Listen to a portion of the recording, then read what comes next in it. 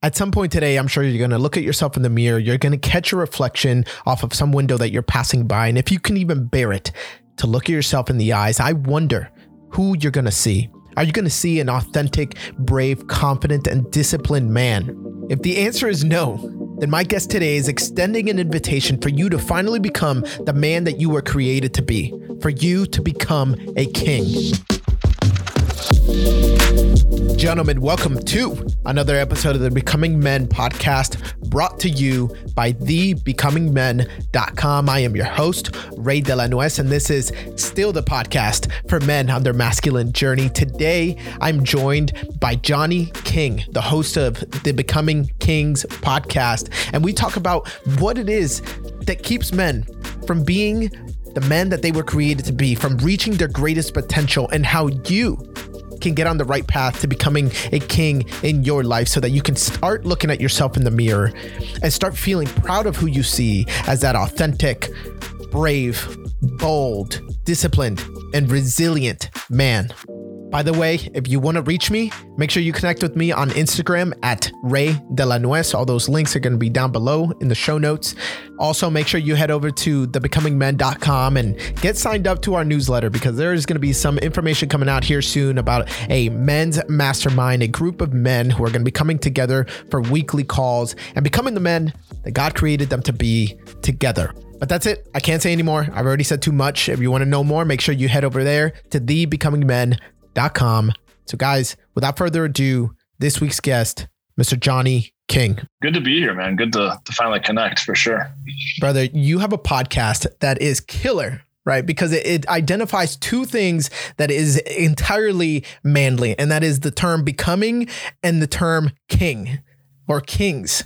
Before we get to, the essence of your podcast and what you're doing, I want to ask you, man, if you were to talk to let's say your 20-something-year-old self for about a minute, right? And you were to give him the best advice that would get him on the right path to becoming a king, what would you say? Man, I would say that, from my 20s, probably the biggest thing that, well, I had a lot of things happen in my 20s, but I'd say it all comes down to healing my mother and my father wounds.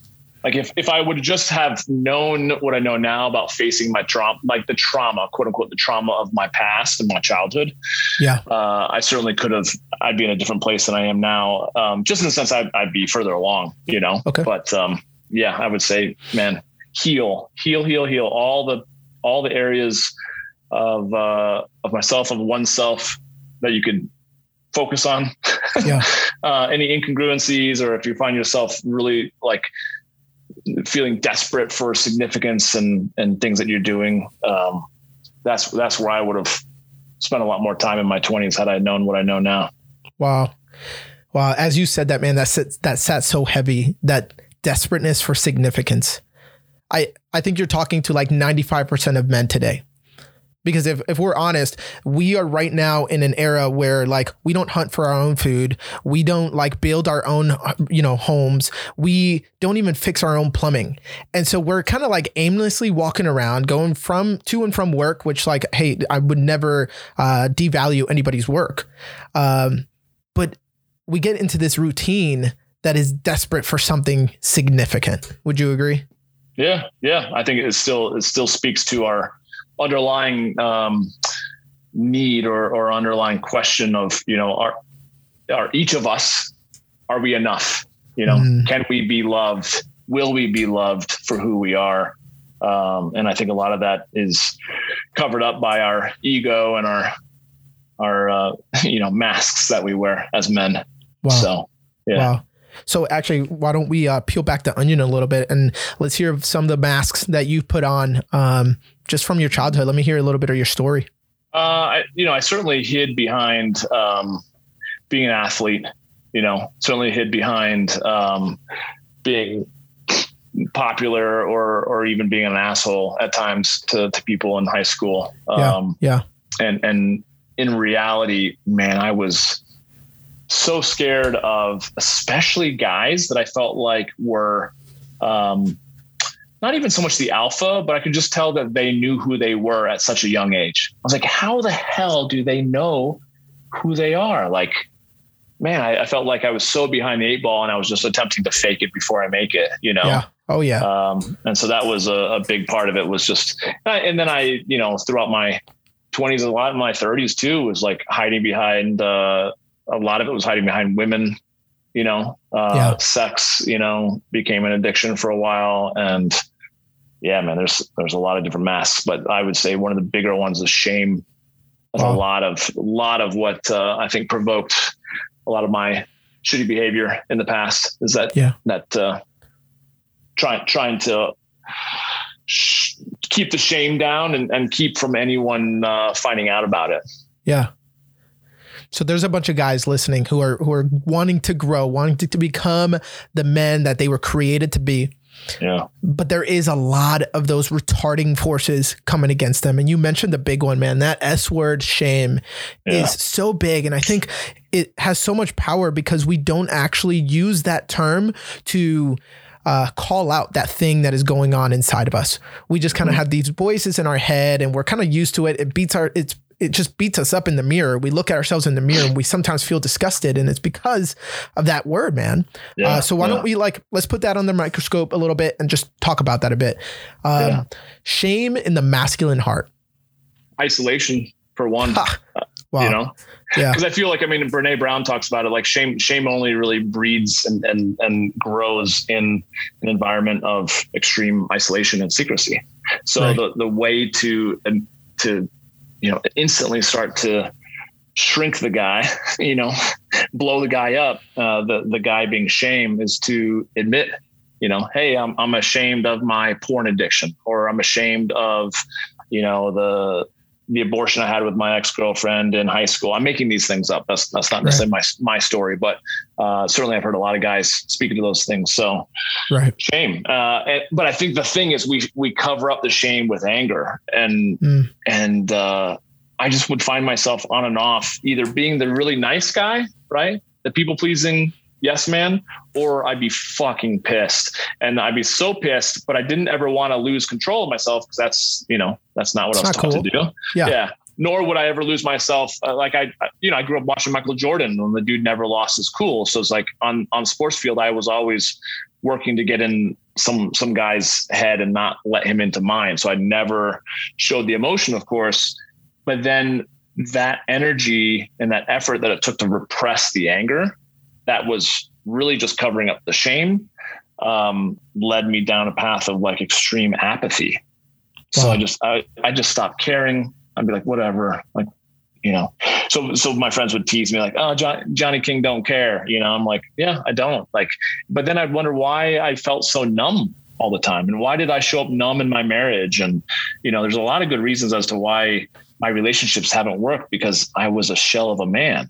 But again, underneath the apathy was the anger. But really what I was just disappointed myself because I was attempting to lead this kind of secretive life, thinking I had to be someone else, because if people really knew about the shit that I was ashamed of, then they wouldn't love me. They wouldn't want to be my friend. And so all that stuff would slowly, like shame and anger and all that stuff, it leaks, right? Yeah. It finds this little chicken exits and it comes out with like, you know, passive aggression or really like snarky sarcasm or just actually getting angry and throwing shit, you know. It's like, and that to me is where we see a lot of men who do some horrific things in terms of just like random shootings. And it's like, it gets to a boiling point and you can't keep it anymore. And then it just pops. Yeah. And you don't if you're at the point where you're numb and you're apathetic, you don't give a fuck about anyone, then yeah, I'm going to go in and shoot people. And like, of course that's not my story, but I can empathize with how men get to that point. Yeah. Where they don't care. And they're going to take down as many people as they can because they're so angry. It's easier to let it out and express it outwardly than to really look inward to see like what really needs healing. And that's why I say that's a big part of becoming kings. It's like, man, to become truly powerful, you have to reign over your inner kingdom, as I call it, like that's good. All your mental, emotional faculties, if that makes sense. Absolutely. Absolutely. Actually, this podcast started with the name Reign in Life. because I felt like every single man needed to get that in him. And I mean, it came from a biblical verse. It was Romans 5:17. But when a man actually understands that he is called to reign in his life, but that doesn't just happen like at a moment. Like you don't just like turn 18 and now like you reign. Like you don't get married and now like you reign over your household. Like all of these things require a path, a process. And really that would have been outlined for you if you had a dude in your corner, which a lot of us don't, right? 100%. Yeah. 100%. I want to go back, man, to just paint the picture of something that you said. And I kind of started to see it unfold as you were saying it. But like, if you can take a circle and in the middle of that circle is the words, you know, the real you, that is who you really are. You put a ring outside of that circle and then you have secrecy, right? Secrecy that like keeps that real you in there. You put another circle around that and that's the anger, right? Capping that comes from the secrecy, which comes out in the passive aggressiveness or in like actively being aggressive. And then at the end of it all, because all of those things just don't compute, you have to be apathetic because you can't actually care so much about life and live with those layers living on top of the real you. At a certain point, you have to disconnect. So I think you did a really good job at explaining that. I appreciate that. Yeah. I think what we need to do then is, you know, identify, okay, so there's the problem. We got this. So now what? You know, what is the solution? What is the comma and then so that we can start getting better? So I want to hear what's some stuff that's worked for you. Again, I would say first and foremost, it's acknowledgement. It's just like, you know, someone who struggles with alcohol. You know, the first thing they do is like, hey, I'm an alcoholic. It's just calling it what it is, you know, and realizing it's not as scary as you might think it is to say like, you know what, I got this issue, you know, whatever that issue is. And I think that's what's really powerful. And just having honestly stepped into the men's space in the last couple of years, like to have men support men is unlike anything I've ever experienced. You know, it's so unbelievably powerful that because it's like when you hear a guy say something, you're like, okay, I feel him. I get it. You know, there's actually an acceptance and vulnerability kind of begets more vulnerability where you're actually scared of the opposite. But I do feel like the first and foremost, that step is just acknowledging whatever you got going on in your life. And that starts the healing process. Yeah. You know, because like I said, it starts to shrink down the shame and you start to realize, oh, you're not alone. So you can actually start having more, the more just personal development and coaching that I got, the more accepting and forgiving that I have become of myself, because I realized I'm not the only one that's quote unquote broken. I don't even like to think of myself as broken, but I'm not the only one that has these issues. Oh, you know what? Yeah. Almost every single dude has these issues. Yeah. And when we actually have those conversations of kind of like modern, mature, masculine conversations, we're like, okay, cool. So I got your back. You got my back. We're a lot more similar than we are different. You know, we're human beings, you know, and let's not get caught up in being human doings and try to distract ourselves from really what's going on below the surface. And that's a big part of, you know, the stuff that I do here in Denver is like getting guys to talk about things other than what they do for a living or the Broncos or whatever's going on in the world and vaccines. You know, it's like, we can certainly talk about that, but really all that stuff is kind of out of our control in large part, like what's really going on in your heart. Yeah. And first and foremost, you got to heal that. So hopefully that gives you a step or two. I think that acknowledgement piece, if I were to be honest, that was step one. Yeah. If I could go back, man, when I made this phone call, a frantic phone call, hey, I need help. My wife just left me. I know you're a complete stranger. I just found your number on the internet and you said that you're a life coach or a men's coach. Please help me out. That man who I developed a relationship with over the next 7-8 years, did a really good job at helping me acknowledge what's going on and say, hey, he wasn't like shoving my face into my junk. He was just like, hey, you're so close to the label because you're in the jar. You can't actually read it. I'm external to you. I can actually see this. And, you know, it doesn't look very good. And then I have to, you know, face myself in the mirror and be like, yeah, this does not look very good. You're absolutely right. Yeah. And I mean, it just goes back to the power in our words, you know, the power that there is in just saying, this has happened. You know, I was treated in this way. I was rejected in this way. I am dealing with this thing. And going back to that Brene Brown's just quotes and thoughts about not saying that you are those things, but you might be dealing with those things, or those things might be happening around you. So it's maybe the difference between saying, you know, I'm a porn addict. Sounds like you're being honest with yourself, but like, there's also a difference between saying I am a porn addict or I have been struggling with watching pornography. And you're like, well, that's just semantics. It's like, no, because in that second sentence, you actually see the real issue. It's not that you in yourself, inside of you, are the problem. Is that external to you, there's a struggle and you got to identify it, you got to acknowledge it, and you got to deal with it.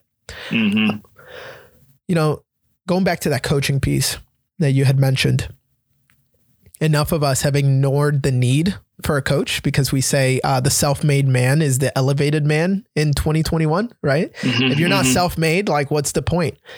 But I think we miss an essence in the process of becoming a king.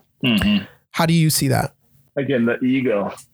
And you know, Eckhart Tolle talks so much about the ego and the pain body, and, you know, just talking to so many different guys, friends of mine who've started to really get into, you know, plant-based medicine healing, you know, and they talk about like ego deaths, you know, their identity deaths. And it's interesting how it's the ego that often it's always there to keep us safe. Right. Sure. But one of the reasons why I worked with women for 8 years before I kind of transitioned to working with men is I had a story that working with those that have a greater level of ego would be just a huge hurdle to try to get through. Right.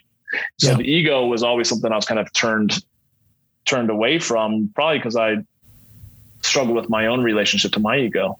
So the whole idea of, I think, becoming kings, and, you know, there's a reason why it's not becoming a king.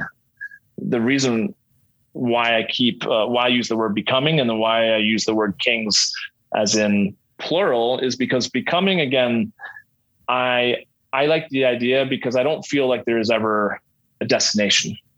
You know, there's not going to be, for me, a place where I'm like, oh yeah, I'm now a king, you know, and thus I got nothing else to, it's like my health. It never ends, right? Like I'm always going to be working and going to the gym and eating right and doing my thing. Cause the payoff is being able to truly experience life at the peak. And I feel like a big part of the whole process of becoming is that it never ends. And that's the fun part, quite frankly. Yeah. You know, it's a scary part at first, thinking like, oh, I'm so overwhelmed. There's so much stuff that I don't even know where to begin. And then when you start to get into it and realize actually how much freedom you continue to get, and that life just gets sweeter and sweeter with the greater, it's like being in a relationship with someone intimate. If you're in the right relationship, it only gets better and better and better the more we age, you know? Yeah. And then with kings, it's like, man, I don't want to be a king of the mountain by myself. Like the best part of that I've experienced being with brothers, and maybe you can, you know, speak to this in terms of being in the military. Like to me, it was always being on teams. It's the camaraderie of like being and just razzing each other and being brothers is like so much fun. I don't want to do it alone. So I want to elevate.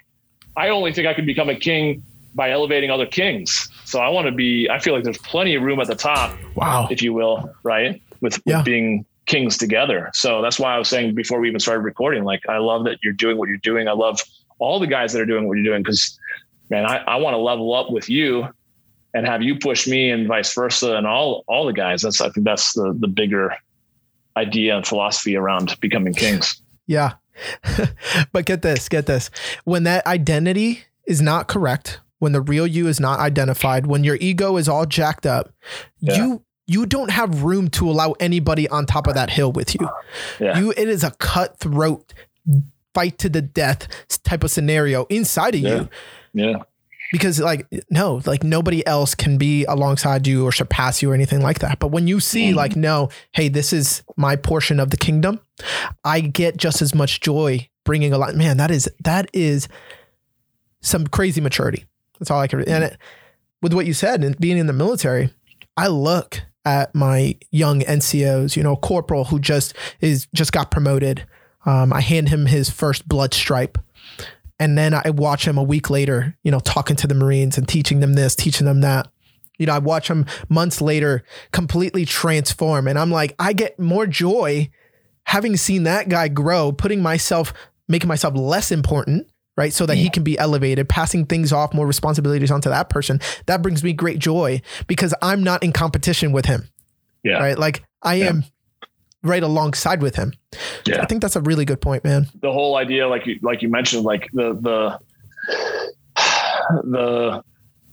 older model of masculinity is being the lone wolf. It's being the madman, it's being the business guy, the womanizer. It's the guy that doesn't speak about his emotions. It's the guy he's the man of few words. It's the James Bond character, it's the hero. And he sees every other guy as competition. And I certainly feel like that's what we were talking about at the beginning of this. Like, that's how I saw men as in college and as well as high school and in my 20s. And it wasn't until life kind of imploded at 30 years old that I was like, well, and I really went to a Tony Robbins seminar. And that was the first time I really saw an example of whether you love or hate Tony Robbins. If you see him live, I think you'll have to agree that the dude is a very congruent individual at this point in his life. And he has an amazing way to dance between his masculine and feminine, even though he's a very masculine man. Sure. But he can also cry and be extremely, emotional without losing any of his masculinity and vice versa, Yeah. And I was like, that's what I aspire to become. And I think that to me, again, is the king is a man who really lets go of it's not about not caring, because that kind of sounds like apathy, but it's like just being so purpose driven. You're clear about your values. You know who you are. You have the circle of friends and the family who make you greater, and you kind of don't worry about the other shit. And when life calls out on you to become a leader, you don't even hesitate. You run into the fire. That's just who you are, Yeah. Where the younger version of me, I can remember instances where I had my opportunities to step up and I cowered. I pussed out, and I had such shame in that. It's like, why didn't I step up? And and that's so much is just in your head. I feel like when you heal this stuff, then you can really truly be in service to others, and like you said, it's the seeing the transformation in your brothers around you, especially in younger generations, that really gets to be the most fulfilling part of growing older as a man than, getting a new boat or a new car. Like, whatever, dude, like everyone has that shit if they really want it. It's not impressive. It's really not, so the new Lamborghini is really like, how emotionally intelligent are you as a man, in my opinion. Oh, 100%. If you're going to sit here and try to brag to me about this brand new truck that you have sitting on these crazy, expensive rims, which I'm going to tell you, like, you have a very nice truck, but then I'm going to turn and look at your wife in the eyes and I don't see that sparkle because you're an ass. Mm-hmm. And the person that you became is anybody wants to be around then who really is winning, Yeah. 100%. 100%. Yep. I picked up the word purpose driven from something that you said before. Yeah. And I'm trying to capitalize on this because as I talk to a bunch of men, even just today, I decided to leave all of the work and responsibilities behind. And I said, I'm going to go get into a truck with one of my Lance corporals, and we're going to go take a drive. He had to go do something. And I was like, I kicked one of the corporals out. I said, hey, I'm going to go with him. I'm just like, hey man, like, what are your struggles? What are some of the things, what do you want to become? Like, fill in the blank. I said, I want to become more, but I've done this with, over 50, 60 men here recently. And I'm hearing the words they will say, I want to become more blank. I want to be known as this. When I look in the mirror, I want to feel this. I want other people to know me as blank. And all of those things just become wishes down the road that you say, I will get there one day when I finally, XYZ. They all just become some just foggy image down the road until you actually develop a vision and you actually pursue that vision with purpose. Mm-hmm. Do you find that to be true?